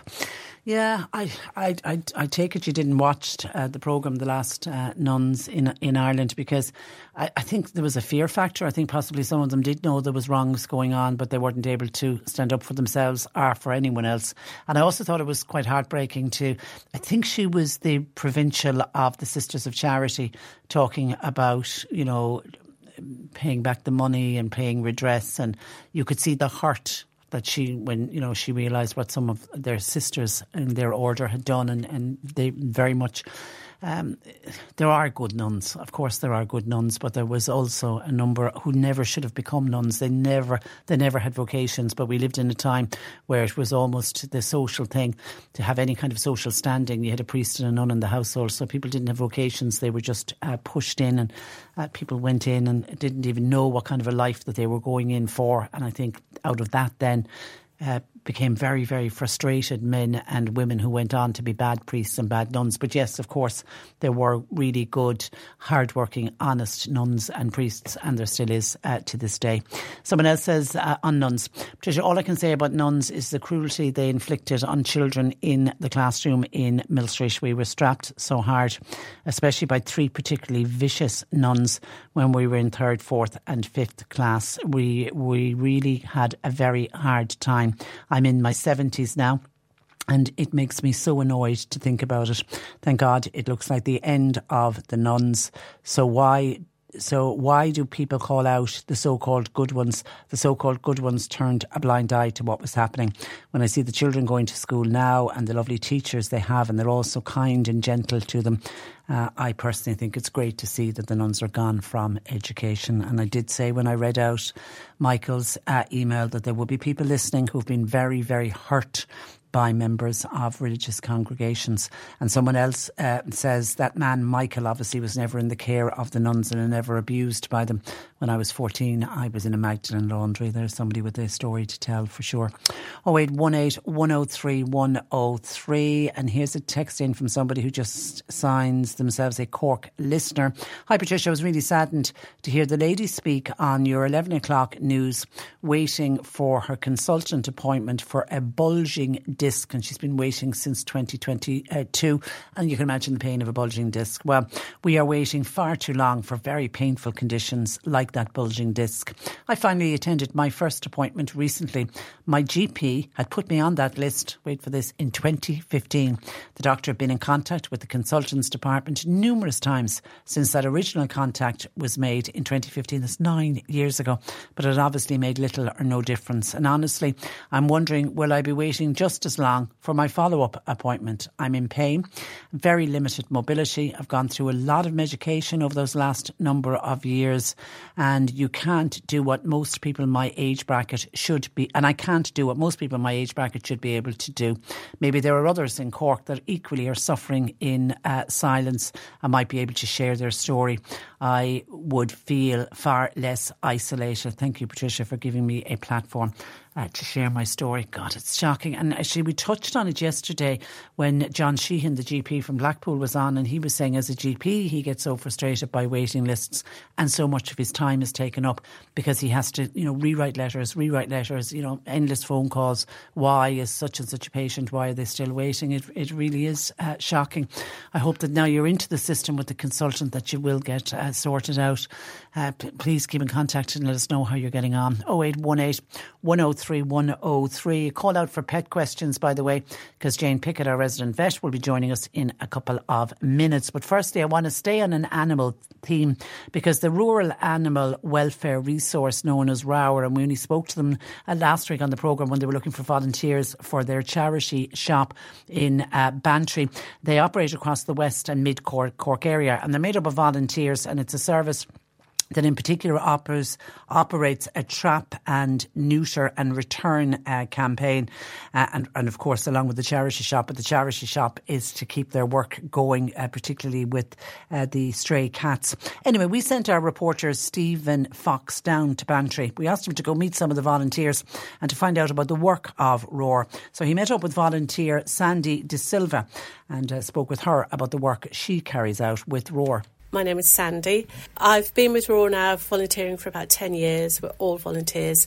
I manage the shop and 15 volunteers who are very grateful for, who come in, cover the hours that the shop's open. I also do TNR, trap, neuter, return. We're contacted by mainly farmers, but also people, in sort of houses. Their cats have come to visit and they've started feeding and they start having kittens. So big heads up is please get them spayed before you start feeding them, because that would alleviate so many problems. That is basically our aim, is to try to get some sort of control on unwanted kittens in the West Cork area. We cover quite a wide area. There are only a few of us who are doing the TNR. We do the trapping ourselves. We also try to educate the customers who come in. If anyone has any questions about animal welfare, we'll always be happy to help where we can. We do refer them often to Jennifer because she is a veterinary nurse, so she'd know a lot more than we do. We're mainly dealing with cats and never turn our back on any animal. Jennifer and myself last Valentine's night were down in Bantry Bay trying to rescue a swan, which looked quite poorly. We would refer most dog inquiries to West Cork Animal Welfare Group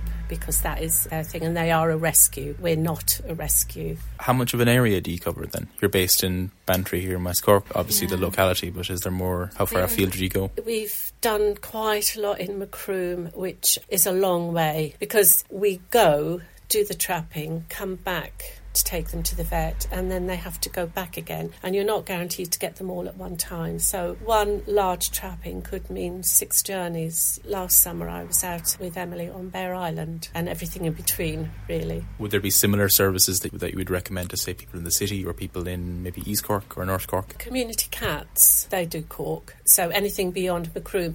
And to be honest, I think they do also cover Macroom. So, like us, they're busy, lack of people to do the job. So if we can help out, we will. And I've referred people to them if we haven't been able to do something as well. We try and work with each other because there aren't that many of us. So it's nice to have someone to fall back on. And also West Cork Animal Welfare, to be honest, they have a very small cattery because they are mainly dogs. But they will also do a little bit of trapping. But it is purely on a small basis. You wouldn't be ringing them to do it like you would us. They've solved a few problems as well. A big question I think that a lot would have would be around the whole trap neutral return. What's the logic behind that? Why do you do it? Why do you promote it so heavily? Because a female cat can have 3 litters of kittens a year, and all the females in those 3 litters can have kittens 3 times a year, and on and on and on. It's never ending. We would never really get total control over it because there will always be people who don't know about us and think financially they're not going to be able to cope with it. We will always help financially. We do subsidise neutering anyway. Donations, obviously, we do need money to work, so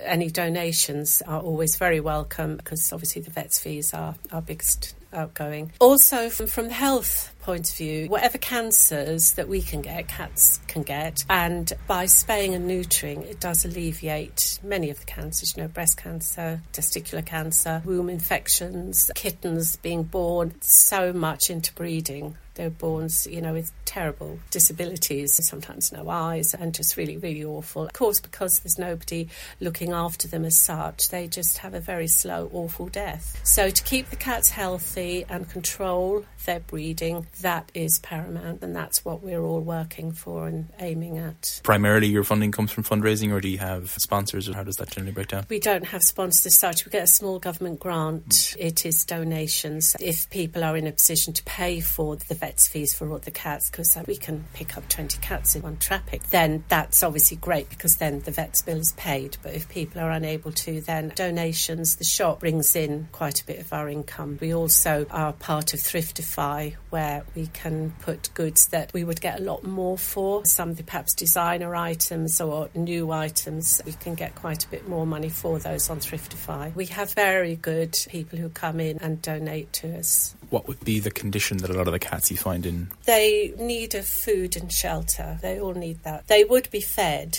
and there's often a barn. So if they're being fed by somebody on a daily basis, they would be in fairly good condition and certainly able to breed. But if they get something wrong with them, if they have a mucky eye or come to feed one day and they're limping, the person really can't do much about it because you can't handle them, you can't touch them.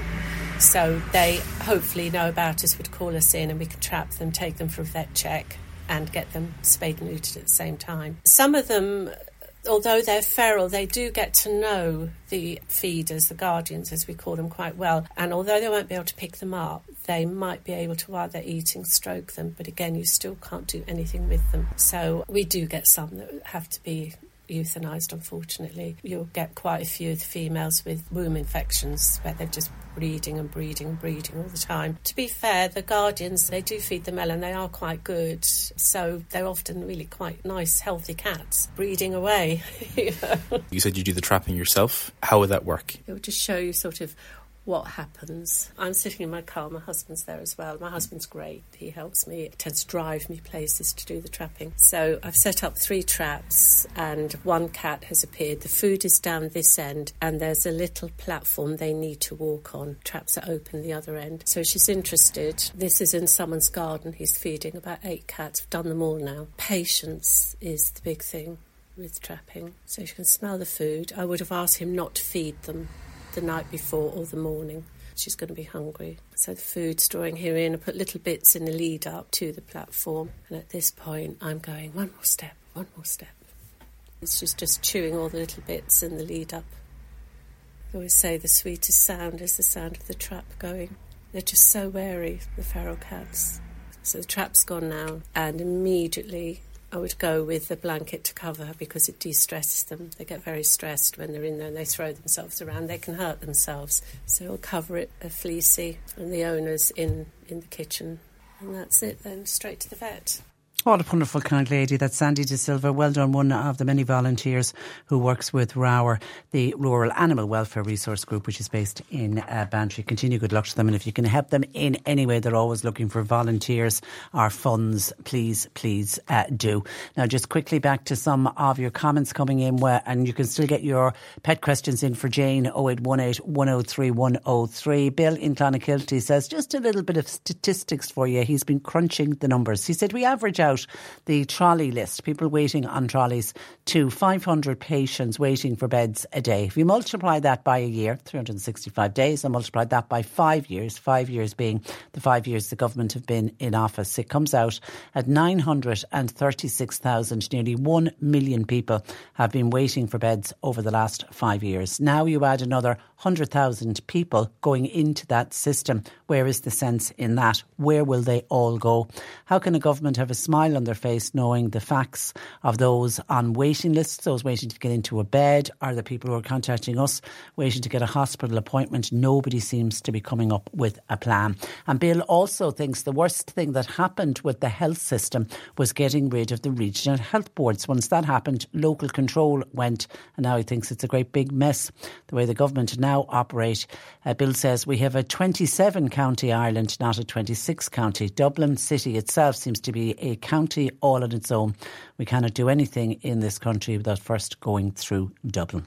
0818 103 103. Someone else says, Patricia, I think what needs to be highlighted is the lack of services in many parts of the country. And then if you get an influx of immigrants into that area, particularly in areas already poorly served, who is the government serving? The people of Ireland or the EU? Well, I do know that that's where the government are out saying that the 10 areas that have the most Ukrainian refugees and the most asylum seekers there to get extra services. How that will work out, I don't know. And then on the nuns, when we raised the issue of the nuns with that programme that was on this week, the last nuns in Ireland, Yvonne says, hi Patricia, there were one or two good nuns in primary school in the early 80s in Mallow. As far as the others, I was slapped with a ruler, 5 hard slaps in the hand by one nun, and she said to me, if you cry, I will double it. Telling a 10-year-old not to cry while in pain. Long story short, she did double it. There was another nun, another bully. I know there's names on this text, but I'm not going to get into names for obvious reasons. Some of the nuns simply were just horrible. Thank you for reading my text. That is from Yvonne. And then when somebody said it's great today to see children going into school and that they're happy and we've wonderful teachers, somebody wants to point out, Patricia, I assure you that our primary schools are not filled with kind, gentle teachers nowadays. There are still a few, what I can only describe as the old-style teachers left. Unfortunately, it's almost impossible to get rid of them until they reach retirement. They no longer physically abuse, thank God, but they make up for it with the mental abuse of our children. We are so grateful to have moved our child out of such a school where the principal, I can only describe the principal, simply out of control, went to the Board of Management, who told us there's little that the Board of Management can do. Sad really for the children still suffering in that school. We found our child a fantastic new school where the most important thing is to have a happy child, happy going into school and happy coming out of school. Goodness me. 0818 103 103. Lines are open. We are looking for your pet questions, please. And can I just give a big shout out? Louise was on to us to say, will you please give a big shout out and wish everybody good luck at Coach for College. I mentioned it on the community diary. They're doing the 10,000 laps. It's a fundraiser. It's going on all this week. It finishes up tomorrow, I'm sure, and it's a fundraiser for motor neuron disease. So best wishes to everybody at Coachford College. They'll be worn out with all the laps they're doing of the school pitch this week. 0818 103 103. John Paul's taking your calls. You can text or WhatsApp to 0862 103 103. Particularly looking for your pet questions, please, for Jane. Get them into us. Cork Today on C103. With Corrigan Insurance's Macroom, now part of McCarthy Insurance Group for motor, home, business, farm, life and health insurance. See MIG.ie. Jane Pickett of the Island Wood Veterinary Hospital in Newmarket, part of the Mill Street Veterinary Group, joining us this afternoon. Good afternoon to you, Jane. Good afternoon, Patricia. And you're very welcome. I just ran a piece, actually. We sent a reporter down to Bantry to Roar, the Rural Animal Welfare Resource Group, and they have been operating for a number of years the trap, neuter and return scheme for feral cats, and they've been doing it really, really successfully, and it's led to somebody, including Teresa, said, really interested in that piece that you did. It's a pity that we don't have more groups like that, particularly here in Mallow or the surrounding areas. Maybe then more stray cats would be neutered. They're charity groups, aren't they? They're usually just cat lovers that set up those trap, neuter and return schemes. Usually, yes. I know over the years, perhaps a bit more historically, there has been some kind of national schemes run by some of the larger charities. But unfortunately, at the moment, I don't believe, certainly at least in our local area, there's none active. Trap, neuter, release schemes are really great. I think they take a lot of organising, they take a lot of manpower, but really it's working and making great strides to reducing that feral cat population long term. We all know that one feral cat can have one feral unneutered cat can have a huge impact by producing a huge amount of babies who will then go on to produce a huge amount of babies after them. So the population just really explodes if there's some unneutered cats out there. So really, trap, neuter, release schemes are essential to try and reduce that down. It would be great to see more of them. And Sandy, the volunteer, was making the point that for people who start to feed a stray cat that comes to your door, and a lot of people like to do that, she said the best advice is get that cat neutered first. And then you can still just feed it away and let it live locally. But that's the best thing you can do, because just feeding one cat, suddenly you could end up with a lot of cats very, very quickly. Absolutely, you can. And they'll come to wherever the food is the best. They really are quite good at finding a nice little place to get fed. But what I would say is that if you were going to follow that advice, just to make sure that cat's not owned. Normally feral cats will be very flighty. So that can be a good telltale. But even a pet cat, when they're outside their home environment, can be quite flighty, and some of them do kind of shop around the houses for snacks. So it's really important before you embark upon anything like that to ask around locally, make sure that cat is not owned by somebody else. It may even be a case of checking for a chip, checking for an ear tattoo, checking for an ear tip. So perhaps work closely with a trap, neuter, release charity to get that done, or perhaps your local vet. Can be a bit of a challenge. Not a lot of local vets will have let's say the trap cages, the trap, neuter, release programs would have. So sometimes catching little feral cats can be a bit of a challenge, but it can be done. But just make sure that they're truly feral and not just a little bit of a flighty home and well-loved pet. Okay, all right. Straight into questions then. Hi, Patricia. I have a 13-month-old Cavachon. Beautiful dog, neuters. The only problem is if I leave her off the lead at any time when we're out for a walk, she runs away and won't come back. Any tips, please, would be much appreciated. Okay, this is a really common problem, and my heart goes out to you because one of my own dogs has really terrible recall, but they have a bit of an excuse. They're a sighthound and they traditionally don't have the best recall. I would say it's definitely something that can be overcome, but it won't be a quick fix. This is really going to be a project for you and your little dog to sort out, because good recall is really essential if you do want to let your pet off the lead, for their safety, but also for the safety of the other humans and pets around them. So lots of ways you can do this. I would say safety first. The best thing you can do initially, if you want to give them a bit of freedom but not totally let them off the lead, is get a long line. So these are big long dog leads that you can kind of roll up essentially and keep a bit in your hand, but gives them a lot more freedom to go and run and roam. Now there's a wee bit of a difference between a long line, which is kind of just like a big long dog lead, and a flexi lead. I probably wouldn't recommend a flexi lead. They're the ones that almost kind of curl back on themselves like a washing line, and they can extend and retract back. They're fine in certain circumstances, but if you have a flighty dog that's going about their business and exploring an area, they can be a little bit dangerous if they were to recoil quickly. So I'd normally, in that circumstance, recommend just a big long lead. You can get them sometimes for vets, pet shops, online. They are definitely out there. That means that you have some time to play with. Your dog's getting a bit of freedom, but you can make sure that they're attached to you and can come back, and that really helps with the initial training. What you need to try and do is pick a command which will mean that your dog comes back to you. So that might be their name, or it might be another phrase. Whatever you pick, stick to it.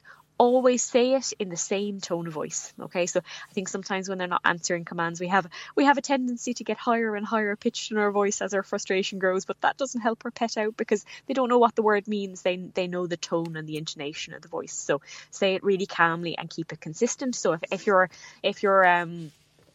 command is come back, just keep saying come back.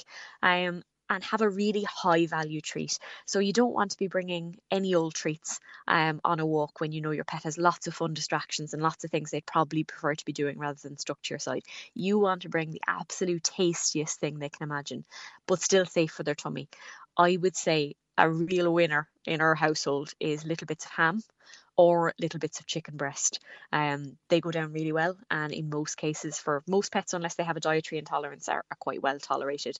So bring something super tasty on your walks when you're trying to train your pet to come back. So maybe give them a little bit of lead, let them have a sniff around, and then give them their command, whatever that is, whether it's come back, and try and get them to come. Maybe gently encourage them with a little gentle tug on the long line, so they kind of pay attention. No dragging or anything like that, just a gentle encouragement, and offer the treat out. Dogs have a great sense of smell, so they'll probably be able to smell it from a wee distance away. And once they come back, give them all of the praise in the world. They are the best boy or girl you have ever seen, and give them lots of fuss, and then let them off and do a little bit more, and just repeat that cycle over and over again. But the important thing is having a really high value treat, something they really love, to associate with that command to get them to come back reliably. It'll take a while. It won't be a 1 week fix. It might be a few months fix, but you will get there. Yeah, and it's a young dog at 13 months. Now, it seems to be behaviour issues this morning because, hi Patricia and Jane, our 2-year-old cockapoo hates being crated up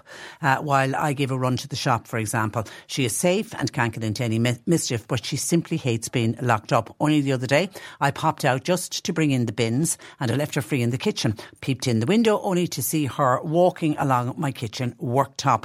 It's like she can read my mind. The minute she senses I want to lock her up, she'll go in under a coffee table, she'll go in under a bed, and no way can I get her out without stressing her and stressing myself. It's becoming annoying. After all, who is the boss here? I'm at my wit's end. Now, I only crate her up once a week for maybe about an hour. Yes, hands up, she is spoilt because she's rarely without a family member at home with her. When we're at home with her, she is the sweetest dog ever. However, once I need to crate her, it's a different personality altogether. Thanking you. And if you can get a dog used to a crate, it's fantastic, isn't it?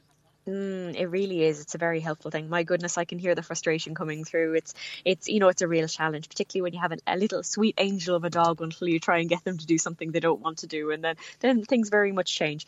Few quick pointers I'd say is, if you want to get your dog used to being in the crate, you need to do more than 1 hour a week. You need to have it regular short periods, probably a short period once or twice a day. A really handy way of doing that is feeding time. So my own dogs at home, everyone's different and everyone's situation is different, but my own dogs at home get crated for their food. So they will, like clockwork, I'll come in for work at 6 o'clock, start putting on the kettle to make some food, and they'll pop themselves inside in their own crates ready and waiting for their food. So they're creatures of habit, and if we can really exploit that habituation that dogs really crave, then life might be a lot easier. So I think make the crate really comfy. You don't want it to be somewhere where they're sent when they're being disciplined or being annoying or anything like that. It needs to be somewhere where they voluntarily want to go. So make it super cozy. It's like their little den. Make it their cozy space, and potentially make sure it's big enough. I think a big mistake I see a lot of the time is tiny crate for a small dog, and they don't really have enough space to move around. So make sure where you're trying to lock your pet is appropriate for their size, so they can get up, wiggle and turned around and have a little poddle about. And I think maybe try and train them, very much like we were talking about with the last dog, getting them to recall when they're out and about. High value treats when you're putting your dog into the crate are really helpful, and initially you might have to be doing that twice a day, but maybe think about maybe potentially feeding them in their crate twice a day so that they know that happens and they know it's a safe space, but don't leave your pet in there for very long either. So I think maybe start small, start with 5-10 minutes and then let them out and work up to your hour that you're probably going to need for shopping. But regularity is really, really important here. And I think another last tip I'd say is, when you're leaving your pet in the crate, a helpful way of giving them a high value treat but keeping them busy for a wee while so they don't scoff it is one of those little fillable toys. There's lots of ones on the market. There's Kong, there's Westpaw, plenty of them on the market, but find a tough, durable one that can be stuffed with lots of food, whether that be your pet's own kibble, a little bit of their wet food, a small bit of cream cheese, unless they have an intolerance to that.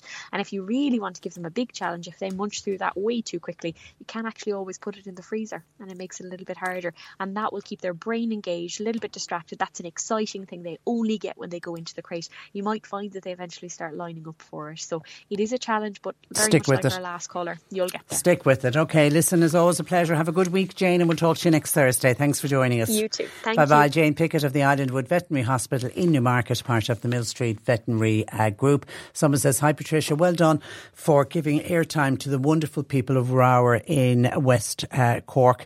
And the lady you were talking to, Sandy, paid reference to community Community Cats, who do similar work in another part of Cork. They also do amazing work. So you might give a shout out and say hello to Maggie and Jim Dwyer because they run Community Cats. Okay, glad to give them a mention. Okay, that's where I leave you for today. My thanks to John Paul McNamara for producing. Nick Richards is with you for the afternoon, and we will be back with you tomorrow morning for the final one of the week, Friday morning at 10. Until then, I'm Patricia Messenger. A very good afternoon. Cork Today on C103. With Corrigan Insurance's Macroom, now part of McCarthy Insurance Group. Want great advice? You know who to talk to. CMIG.ie. Hi, this is Craig Robinson from Ways to Win, and support for this podcast comes from Invesco QQQ, the official ETF of the NCAA. Invesco QQQ is proud to sponsor this episode, and even prouder to provide access to innovation for the last 25 years. Basketball has had innovations over the years, too. We're seeing the game played in new ways every day. Learn more at Invesco.com/QQQ. Let's rethink possibility. Invesco Distributors, Inc.